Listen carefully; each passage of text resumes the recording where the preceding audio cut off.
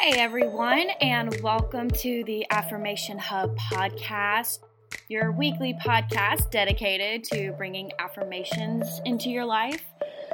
Affirmations help you rewire your brain to help you be happier, more positive and confident, and ultimately bettering your view of life. Today, of course, as always, I'm going to list off 3 affirmations, so be sure to repeat them out loud to yourself.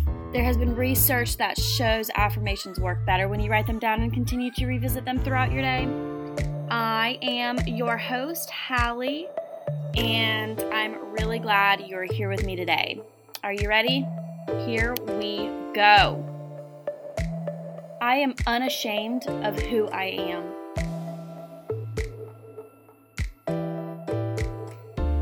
I believe in myself.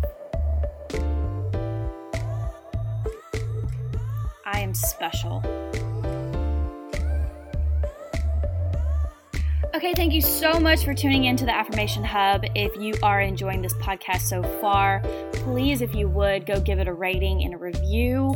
Share it with somebody who you think could benefit from it.